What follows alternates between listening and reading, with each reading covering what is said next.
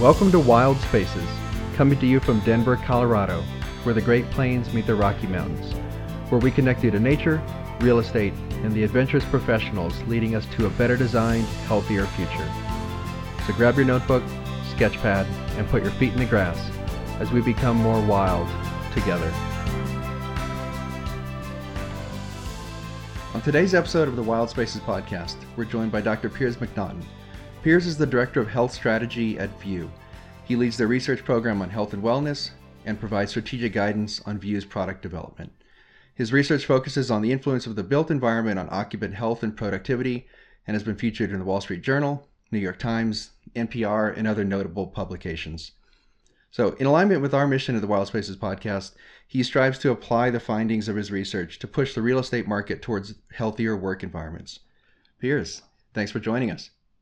It's good to be here. Yeah, great to talk to you for a lot of reasons. I think first and foremost is you have some serious credentials, as anyone who's looked at your resume would notice. You graduated from Tufts University with a degree in environmental engineering and went on to the Harvard School of Public Health, where you received your master's and doctor's degrees in exposure, epidemiology, and risk. So I'd like to start with just you walking us through your journey into studying the impacts of the built environment in college and how you got into this field of research. Yeah, it's a great question. And I knew from when I was very young that I had interest in the environment. So that's something that's been part of my life for really all of my life. And when I went to college, I was kind of torn about how to incorporate that into my studies and kind of into my path going forwards. I actually initially applied to the liberal arts school at Tufts. And then within about the first month or so, I realized that I probably should be switching over to the engineering school to take a more applied approach. So I quickly, after the first semester, switched schools and then did environmental engineering for the rest of my time at Tufts. And it was a great decision for me. It helped me get kind of a really applied skill set under my belt. And it also opened up a lot of doors in terms of research for me. I think early on in my sophomore year, I was able to get involved through my advisor on a research project looking at the impact of outdoor air quality on people's health. We're specifically looking at pollution around highways in urban areas. And that was a great kind of entry point for me to start looking at, specifically how the environment can impact health in a very kind of concrete way, looking at cardiovascular outcomes and respiratory outcomes. So working on that CAFE research study was kind of like my entry into research. And I think the doorway for me to get really involved in environmental sciences really early on in my academic career. Yeah, it's fascinating to me that I think a lot of us come into college and, just trying to figure out what we want to do. So I think it's always great to see someone that recognized that going into it and kind of found a passion and has seen that through. I think that's different than a lot of people's, I think, college experience, but in a really positive way. Where do you think your affinities for the outdoor and nature came from? It was something that was definitely instilled very early on in my life. My family had a big focus on that. I actually grew up, I was in the outskirts of Boston, but in the town I was in, we were on probably the one farmhouse. And so we were on 20 acres of land and really no one around. And so I also had 8 brothers and sisters. And so pretty much every day we would be outside just playing in the space around our house. And that was kind of what I think instilled that love of nature from really early in my life. And then also as kind of a family thing, we were all avid hikers and we do all these family trips and still do. Pretty much anytime I go back home to Boston, we plan a hike in. And my dad actually, he was a counselor at a camp in the Adirondack Mountains in upstate New York. And so he always is dragging us back there, even though it's still kind of a 5-hour drive from our home in Boston.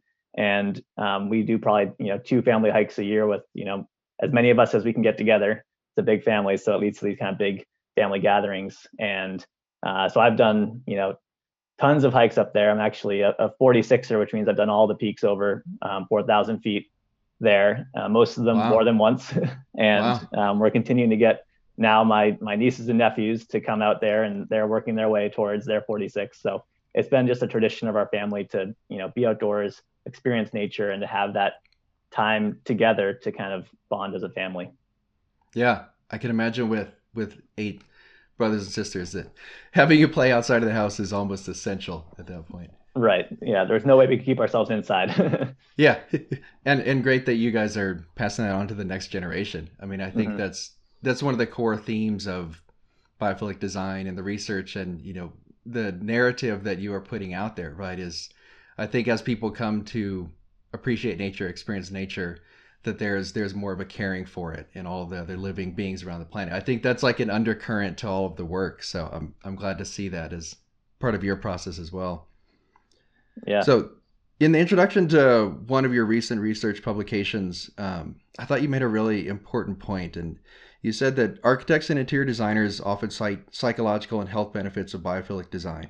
However, the research quantifying the physiological and cognitive benefits of indoor biophilic features is limited.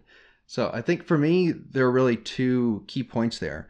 One, that designers and developers should be careful about greenwashing, or let's call it like nature washing claims, but two, that we're finally entering a time where the ample benefits of using a biophilic design framework within our commercial real estate projects is starting to be documented and verified.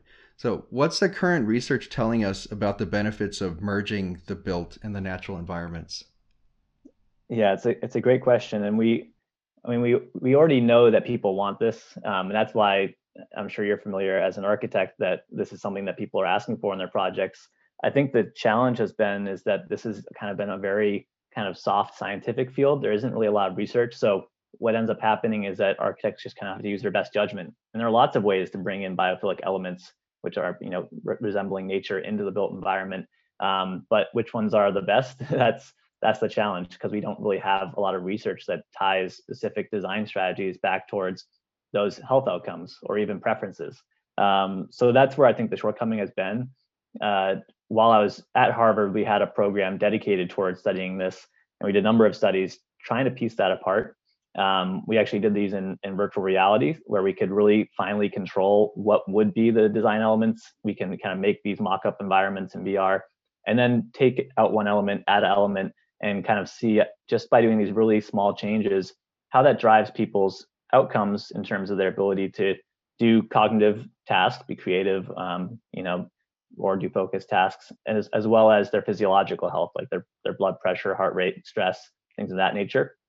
And so that was kind of the key strategy we took, was to put some numbers behind this and show which types of elements can drive benefits in terms of health and cognitive function. Um, in our case, we broke them down into several buckets. This is kind of tied back to the 14 patterns of biophilic design. We looked at nature in the space, which is basically bringing in actual views and plants and things of that nature. Nature analogs, which is having stuff that mimics nature, so patterns or materials. And then nature of the space, which is whether it's, do you have, long distance views and prospect, do you have spaces for refuge? And so we've made kind of these more open areas as well as these more focused spaces. And we found that in actuality that any of those strategies can help improve those outcomes. So that was kind of encouraging that there isn't necessarily one type of biophilic design that is the best. And actually the one that was the most preferred is when you combine different types of patterns together. So having a more well-rounded space that has both, you know, the views and plants, as well as material connection to nature, and both the options for a more focus and refuge space versus a prospect space is more open. So that flexibility and that combination of features is what drove some of the benefits in terms of reducing blood pressure, lowering stress. And then on the cognitive side, the thing that we saw in these sets of studies was actually on some of the focus tasks, having a ton of biophilic features, they would still be very successful at those tasks, but they might take longer just because they are more distracted by the environment around them, which isn't necessarily a bad thing. And that's what we think drove the improvements in creativity, because they're having these more stimulating environments around them. It's kind of creating that creative space for them and stimulating those outcomes. So there are maybe some trade-offs. If you want to have purely head down work, maybe having a really biophilic, compelling environment would distract people from that. But in terms of collaboration and creativity, those spaces, you would want to have a kind of just a whole collection of these types of features to stimulate that type of productive outcome. That's great to hear. Yeah, I think the more research that is coming out and the more I've followed it, it is always fascinating to me that it's basically, almost universally beneficial, right? It's good for you physiologically. People self-report mood improvements. And now we're starting to document all of those things. It improves your cognitive functioning and your creativity. So I think it's really exciting to kind of see the wide-ranging benefits of, in some cases, like pretty minimal interventions into these workspaces in the case of your research. Right. We deliberately didn't make these kind of crazy, environments that you would never see. We actually worked with an architecture firm to develop the spaces we use in virtual reality to make them actually reflect real spaces that they had designed. So the goal was to make kind of realistic environments and look at what would be the actual outcomes. The other thing that initially we were worried about is, if we put things in VR, is that going to make it really a different experience? So before getting into that work, we actually did a study ahead of that where we exposed people to real environments, and then we filmed those environments in 360 degrees and exposed them to the same environments in virtual reality. And we found that they actually responded almost the same from a physiological standpoint in the virtual environment as the real environment, which is a good thing to learn from just in terms of the tool of VR, which is something we're using more and more in terms of design, knowing that can actually kind of be immersive enough to kind of cause the same reaction that you would have if someone were to actually go to a space that had those features. Yeah, that's a great point. Yeah, just from the design side, you're right. It's definitely a tool that that we have been leveraging for years. But it's really encouraging to know that it does replicate the experience of actually being in that space on a very deep, physiological level. Mm-hmm. Like as the architect and urban designer in me, kind of on one hand hates that idea of like, oh, we take people in these urban areas or places where you can't have access to nature and some of the physical, like nature in the space elements, give them that experience virtually. Like, right, the architect and urban designer kind of cringes at that a little bit, but I think it's really powerful to know that you still achieve essentially comparable benefits, right? I think is what you're saying from experiencing those environments in VR, Yeah, as opposed to in reality. But there are limitations too. With VR, we had to use very short periods of time. Putting someone in VR for more than an hour is actually really taxing on them. So it's not like you can have VR be the replacement for these environments. I think what it does is in the design process, the way it currently works now is that we have an idea, we incorporate it into a design, we build the building. 3 years later, someone comes in, we do a post-occupancy evaluation, and then we learn what the effect was. That's a very long cycle. So VR gives you the opportunity to kind of in real time be able to iterate on some of these design choices and make some learnings as you go, so you can actually build those things into your designs as opposed to just kind of putting it in and then hoping that it has the outcome you want. Yeah. Yeah, I think you're saying the combination of that VR technology and the rise in wearable sensors, right? Like it's kind of those two put together would allow us as designers and as researchers to iterate through types of spaces and understand the impact of those decisions a lot more rapidly. Yeah. Which is great. Do you think that for most people, I guess I'd say outside of commercial real estate industry, do you think most people understand the impact that physical spaces has on their health and well-being? I think that it used to be a little bit tougher of a sell, having done this research for a long time. It's something that people I still intuitively know. I mean, we call public health the field of common sense. We're studying things that people kind of already feel like they know. If you talk about air quality and lighting and noise, people have some in thermal comfort as well. People have their own perceptions on those things. It's not always front of mind, and a lot of people like to be a little more stoic in how they approach the built environment. That's conversations definitely changed in the last 12 months with the COVID pandemic. People are very aware of how their environment might be influencing their health and wellness in a very critical way when it comes to infectious disease. And I think that that's going to take what was kind of a newer movement around healthy buildings, and that might have taken 10, 15 years, which is kind of the path that the green building movement was on, and compress that down into 2 to 5 years. So yes, I think we have a lot more awareness. People are thinking more critically about their environment, even people that aren't in the industry and are just your regular person that's interacting with space. So back to your earlier discussion, just on this specific biophilic or design elements, which of those did you see in the studies that either resonated with people, either emotionally or like from decreased blood pressure standpoint? Like which of those got the most benefit in visual engagement? Yeah, so we were expecting, or we were kind of wondering what we would see, and we deliberately tested different modes to get at that, and we actually saw that different types of biophilic elements drove different outcomes. So it wasn't like one thing was just the best. Honestly, what we found to be the most kind of comprehensive solution was the combination environment where we had both natural elements and natural analogs. So I wouldn't Mm-hmm. say there's one simple answer here. I think the goal is to have kind of a environment that kind of brings together a lot of strategies and doesn't necessarily hinge on just one. So I know that's not maybe the most straightforward answer. In our case, we looked at things like presence of views. We had a lot of material connection to nature, so like wood tones. We had a lot of patterns, things that had grass patterns, for example. We had actual physical plants that we put in the space. So we kind of did the kitchen sink approach, and that actually seemed to be the way that the one that drew the most positive reactions.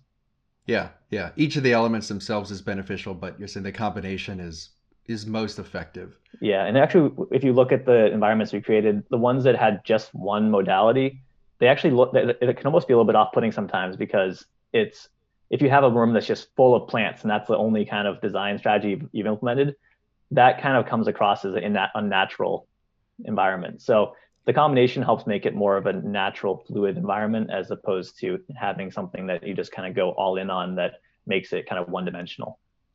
Yeah, which I think you're right is more interesting, and I think unconsciously probably just natural to us as humans, right? That this type of design is about replicating the experience for me of being in a natural environment, and there's subtle changes in shade and shadow, and breeze and temperature, and all of those things I think hit people at probably a subconscious level. So I definitely agree with what you're saying that it's not as simple like we see a lot of time of just tons of plants in a workspace because as you said, you know that those aren't naturally there. You're inside a building, you're in your work area. So yeah, I think that I mean that would it's always interesting to see when the research echoes what you would kind of assume intuitively, but really really valuable that we're starting to get that data. Yeah. Another thing too is that everyone's their own person and has their own preferences. And so you might have one design strategy that really resonates with one person. If you go all in on that, it will help that subset of people. But if you want to make a kind of more diverse and inclusive environment, I think it's better to pull from different types of, even just thinking about the types of plants or the types of materials that you bring in, having those represent different parts of the world, that can make your space kind of for anyone that comes in, have it resonate with their own background. If you do kind of tunnel vision in on one thing, then you might be making something that's great for some people, but then less kind of welcoming and inclusive to others. Yeah. So you guys had developed like a biophilic interior design index, right, as part of your studies where you asked participants about their perception of these biophilic features in the spaces that you were creating. I'm curious if they like how they rated the biophilic spaces. Did it match what they expected? Were there surprises that came out of those surveys?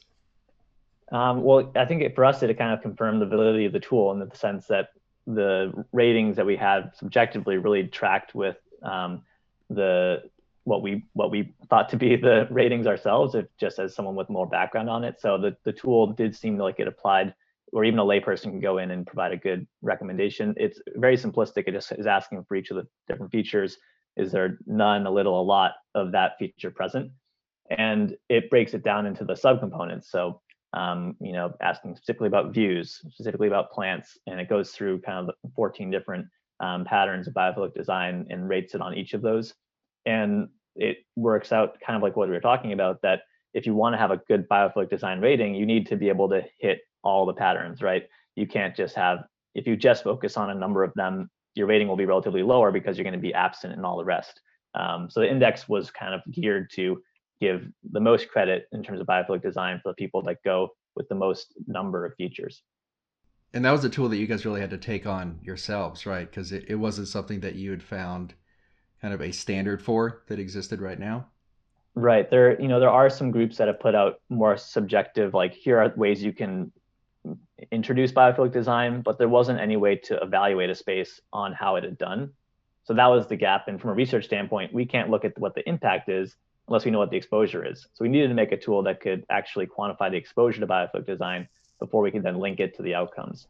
So that was something from a research perspective that we wanted, but for the industry, it gives them a opportunity to have a way to kind of rate their space and then also see if the spaces they're creating are meeting a high level of biophilic design in terms of meeting those different patterns. Today's episode is brought to you by the Wild Spaces Institute, your hub for connecting people to nature through commercial real estate and architecture.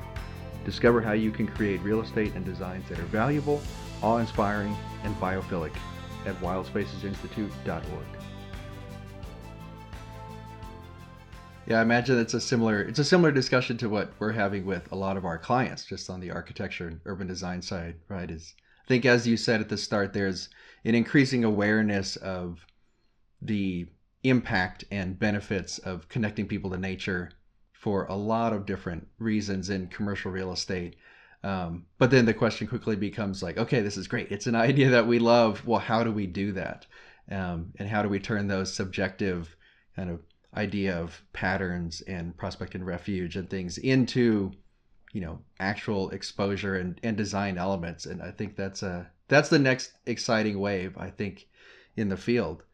And I think you're touching on that as well, is like starting to develop tools that kind of validate those design moves and the benefits of them. Totally. I mean, that's been my goal throughout my career in whichever realm I touch in healthy buildings, is to put some of the quantification behind it. So we have, even outside biophilic design, there are other aspects around air quality and lighting and acoustics where we have kind of a very kind of subjective understanding of how those might influence health. My goal has really been to kind of study those more specifically and get quantified outcomes of how they impact people's health and performance. So that's a theme of mine. It's something that I think is kind of missing, and I think that's where the research perspective can come in and help people really understand specifically what are the outcomes. Yeah. Can you think of examples of spaces that do this really well, that are, in your mind, really about connecting people to nature and kind of merging our built environments, and particularly urban areas, and the natural world? Yeah, I mean, there are two examples that come to mind just from my own personal experience. There are places that I spend a lot of time in. One is at my when I was at Harvard, the space that we had did a great job of doing this. We actually, as people understood this, put some effort into kind of bringing in biophilic elements into our space at our office in Landmark. And then now, having switched over to View and working at our headquarters, we just went through a big renovation process for our headquarters building. It's an older building that was initially a semiconductor manufacturing facility. So not a space that it was kind of more of a sterile environment when we got there. And we just went through a renovation process. We were able to bring our glass in and provide these kind of really amazing views to the mountains to the east of our office. We're based on the east side of the bay, so we have these really nice views of the foothills, and then also be able to kind of bring in nice new materials in terms of patterns, the carpeting that kind of evokes that, as well as some of these other kind of biophilic features. So those two are spaces that I've had to spend a lot of time in since I've worked in them, and I think in both cases over time they've really did a good job of making those spaces welcoming and have those biophilic features in place. Oh, that's fantastic. I used to work, actually, random discussion, but my first job in college, I worked part-time testing semiconductors. I went to the University of Texas in Austin, so a lot of big semiconductor industry there. And it was like one of my first jobs. So I know I can picture the environment you're describing, where it was like, everything was white and gray. There were no windows, just like endless corridors and cubicles. In our case, it had to be a clean room, so you couldn't even have things like plants because it would introduce impurities into the air that could mess up whatever process is going on. So that's been kind of a 180 flip for us to go from a clean room environment over to one that's a space designed for occupants. At View, at your renovation of the headquarters, was that specific aspect of biophilic design like consciously part of the design goals, or were those just elements that you guys found yourselves adding into the space? Well, it's something that's kind of at the core of our company. Really, what we're doing is we're creating this smart window system that allows people to have uninterrupted views without having any glare. So bringing that aspect, obviously, to have our own headquarters be a showcase for that was really important. We actually put in a bunch of skylights into our space too, just to keep, because it's a kind of a single story with a pretty dense core initially as an industrial site. So we had to punch in a bunch of skylights to increase that daylight access. So in that case, I think from our own company perspective, it does a great job of kind of showing what our technology can do. That was probably the most important part. And then just based on the people that are at our company, these are people that are obviously love the outdoors. Love sustainability. They're really invested in commercial real estate. So they kind of get this story about biophilic design. So in terms of the rest of the design process, all of those things were, high on the priority list because our team believes that doing so is going to lead to better outcomes for our employees and then ultimately our business. Yeah. Yeah. And then obviously, as you said, your smart windows and dynamic glazing are directly related to connecting people to nature in so many ways. Right. What other, I guess, here's here what other new products or research you're working on with your team at View? We have a lot of research happening lately. It's been geared around healthcare. Some of that research hasn't published yet. The stuff that we did that we just wrapped up and published over the last couple of months is looking at the impact of daylight on people's sleep and cognitive function. We had a study called the Evolve study that we did with the University of Illinois and SUNY Upstate Medical Center in New York, and we found that when people have that connection to both the view as well as the daylight access, it makes them perform a lot better. In our case, 42% higher cognitive function scores, and actually sleep a lot better. Our bodies have a circadian system that is regulated by our exposure to daylight. It's how we keep our 24-hour cycle. And so a lot of our bodily processes are tied to that 24-hour rhythm. The most obvious one is our sleep cycle. And so we found that when people were working in a space with view glass that had that exposure to daylight, especially early in the day, that would help and kind of set that clock for them.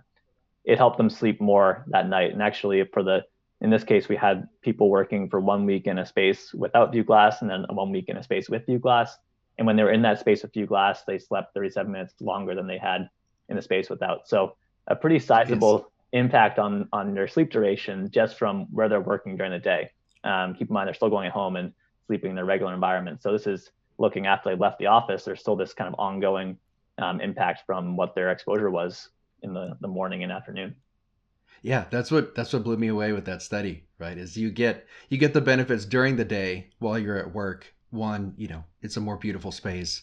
You're more productive, you're more kind of alert while you are there, but there's enough impact that those benefits carry over, when you're home in your own environment and going to sleep, especially even in just like a 1 week comparison.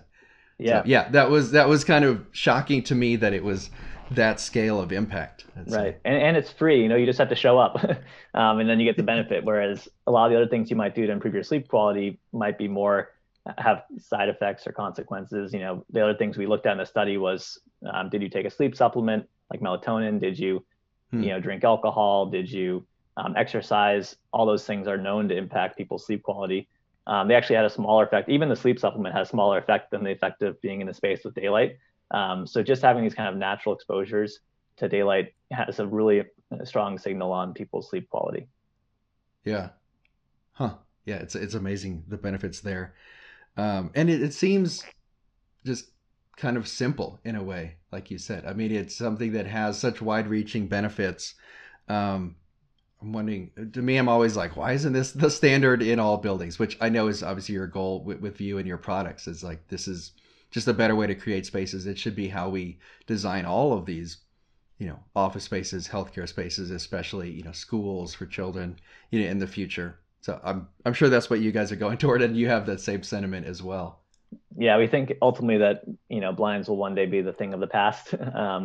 there are other design things you can do, and there are a lot of architecture firms that are doing a great job about introducing shading in the right places and other types of creative ways of controlling daylight exposure. So, ultimately it's the daylight that's causing the outcome. It's not view. We just happen to be a technology that helps increase daylight access while still avoiding things like glare and thermal comfort issues. So yeah, there might be multiple ways to get there, but ultimately the buildings of the future are going to have this figured out, and they're going to make sure that everyone has good daylight access indoors.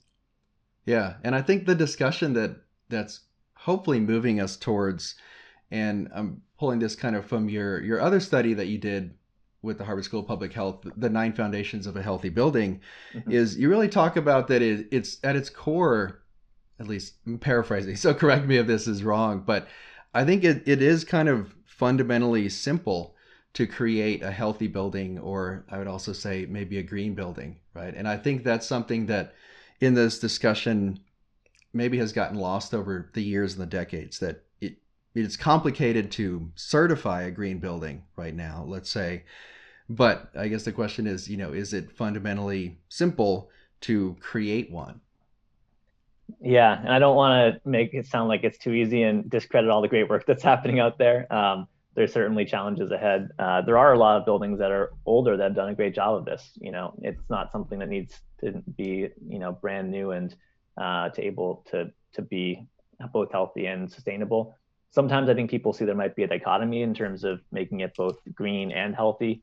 One common one that's discussed is around ventilation rate. Do you want to bring in more air and then potentially have to expend more energy to condition it, or do you want to be more, clamping down on energy? We saw back in the 70s during the oil crisis that the solution was, let's reduce ventilation rates and let's also reduce the size of windows to reduce the heat gain. And you end up with this kind of cohort of buildings in the 70s and 80s that are, no one wants to be in now. They have very little daylight access, low ventilation rates, and it was actually in the 80s after these buildings came out into the market that we saw like the whole study of sick building syndrome happened because of these buildings, and studying the people that were in those spaces and looking at the health effects that arose from being exposed to poor air quality and not having appropriate access to daylight and views.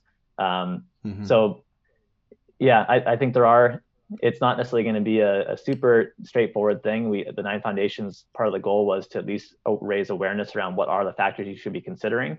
There are solutions on all of them. So there are certainly ways to make buildings that are healthy and sustainable. And there are a lot of really great examples of that already. And we think that with the types of new technologies, like ours and others that are coming on the market, it becomes even easier to get there because there's more solutions at people's disposal as they design buildings.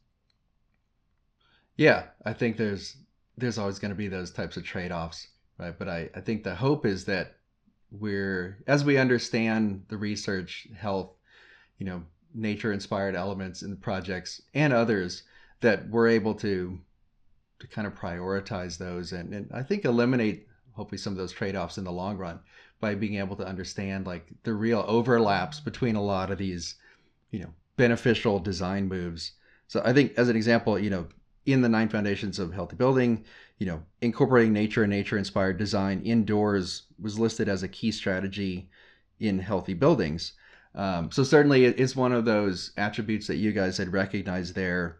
It was specifically under the lighting and views category. Mm-hmm. But I think what's interesting to me is when I really think about it, and as you described early on in your first research study about the combination of those elements, that it's really something that could positively impact almost all of the healthy building categories, right? Thermal comfort, water and air quality, noise. I think of those are things that are done well in the natural environment. So I think, as we attempt to replicate those more within our interior spaces, that's got far-reaching benefits. Yeah, definitely. It's something that kind of spans a number of the foundations, and so it's a good place to start. We've evolved in these open natural spaces. It's not surprising that we actually like those types of environments. So if we make our indoor environments kind of match those idealistic outdoor environments that we like to be in, you can anticipate that we, as even beyond just our preference, but to the more physiological outside of outcomes of things, that we would respond well to being in spaces that kind of bring in some of those exposures that we were evolved to be around. Yeah. In your keeping up with the research, are there things that you've seen recently that surprise you? I'm always interested in the kind of, in this scientific process, right? Sometimes you have unexpected things. So either in your studies or in others that you've read, are there surprises that you've seen? In my case, I am someone that there's always new stuff that's coming out from a research perspective. I still get really surprised when I see the result I expect, just because research is hard and sometimes you can do everything right Yeah. and not get still get a null result. So I've been like taking the Evolve study as an example. I was amazed to see not just that we saw the signal in terms of cognitive function and sleep. The thing that actually surprised me the most about that was the fact that of the 30 people in our study, that the effects were consistent for almost every single person, all 30 people. It wasn't like some people gained more and some people didn't gain. It was really consistent how those environments improve people's both sleep and especially cognitive function. Not only did every person have an increase in the space with View Glass, the progression over the course of the week was almost the same for every single person, where the people that the week they were in the space with blinds, their performance got worse from Monday to Friday for almost every single participant. And then conversely, Jeez. in the space with View Glass, their performance got better with more time in the space. Jeez. So for me, a lot of Yeah. times it's not necessarily about the finding that was completely unexpected. It's about seeing the result that you might have hypothesized, but seeing it in such a pervasive and strong way that it can really convince people that this is true. A lot of, as I mentioned kind of earlier on, is that while a lot of this might be intuitive, people don't really necessarily act until they have the proof point behind it. And so making a really strong, compelling argument showing that you studied this in a controlled way and then had the result, people can kind of latch on to those numbers and start to make the case for themselves. A lot of times with some of these design choices, they might come with an incremental cost. And so if you can start to put the benefits in concrete terms, if you can translate those benefits into more of the financial outcomes, things like cognitive function, productivity, those benefits are most likely going to really outweigh whatever might be the upfront cost or effort to put in those design choices. Buildings are designed to house us as occupants, and most of what companies are paying for is for the people, right? That's usually about Yeah. 90% of the operational costs of a company. So any small change that impacts the performance of your employees is far going to outweigh the 10% you spend on the design and construction of your buildings, or the 1% that you spend on the energy costs. So putting things in that light, I think, has helped people take things that might seem like common sense, but actually act upon them in a way that changes how they do their design. Yeah. So building off that, I guess counter to that, what are you still seeing or encountering as headwinds to some of the more widespread adoption? Knowing that, as you said, that the benefits are starting to become clearly documented, they're wide reaching, affect most people. And I like to think they come at, an incremental cost, right? We're talking about a different design framework, not necessarily adding on a bunch of different products or systems onto existing projects. So what are you encountering as headwinds to wider spread adoption? Part is just intrinsic to the industry, which is that it's a very slow moving one. Buildings last for 50 years, maybe more. So if you have a building that was designed with the wrong things in place initially, it's hard to get that, the whole cohort of buildings to turn over to being what you want it to be. So that's one challenge. And then the second thing is just status quo, that people have a set way of doing things. And it is harder and potentially riskier to kind of upturn that, to introduce new things that maybe are not going to have as sure an outcome as what they've been doing for the last 20, 30 years. So a lot of it has been kind of one, demonstrating that these things have been done and validated and have not had any risky downside, and having that persist for many years. And then two is just the awareness side. As people become more and more aware of the benefits that are out there for them, they're more willing to take the risk to incorporate something that's new to them. Yeah, that's our industry is not always the most innovative or fast moving. Right. Right. So this has been fascinating discussion. I think the research is really amazing. What you've been a part of and what continues to come out of your work with VIEW and Harvard School of Public Health and other groups that are starting to research the impacts of connecting people to nature. Really fascinating. So I think last question, I guess really two questions is, what do you do to bring nature into your daily routine? And then second, where can people get a hold of you and contact you?